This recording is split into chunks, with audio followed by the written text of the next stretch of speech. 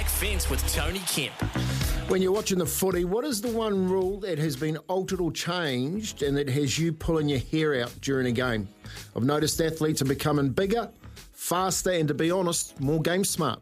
So making even slight tweaks to a rule has an instant impact on the results one way or another. Let's look at our players now mercilessly milk penalties. The introduction of a third eye in the bunker now means that any contact, and I mean any contact with the head, will see a player fake injury and stay on the ground. It's looking like soccer. They usually stay on the ground until a call is made on the replay and from the bunker. It's a blight on the game, and in my opinion, it is turning into a fast. And what about this one? I grew up with long hair. If you knew me as a kid, I mean long, Dan, down to my bottom. Yeah, long. It was long. But I would never wear it out when I was playing because inevitably it would get pulled. Today we see players running with free-flowing locks, but in the Penrith-Newcastle game on the weekend, Tyson Frizzell, in the act of making a desperate tackle on Jerome Luai, dragged him down by the hair. And this tackle was adjudged to be a penalty for hair pulling. Come on, people. This is now becoming an absolute joke.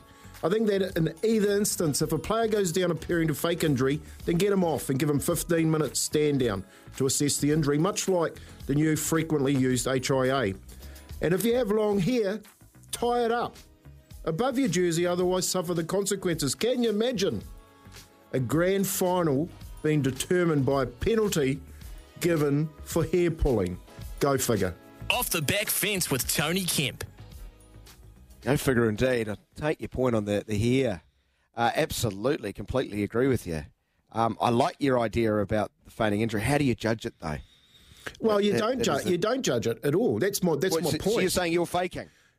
No matter what. If you want to stay there, see, what you got to do, if you know that players are going to have to be replaced for 15 minutes and possibly use up a sub, coaches are going to tell you to get off the ground. Now, there's been numerous instances, Dan, in rugby league this year where players have milked penalties and it is now becoming an absolute farce. Players are just lying on the ground. There's no way in the world, but because of the third eye and the length of players staying there because they have to stop the game, they just inevitably give away penalties. I reckon you just get them off. Yeah.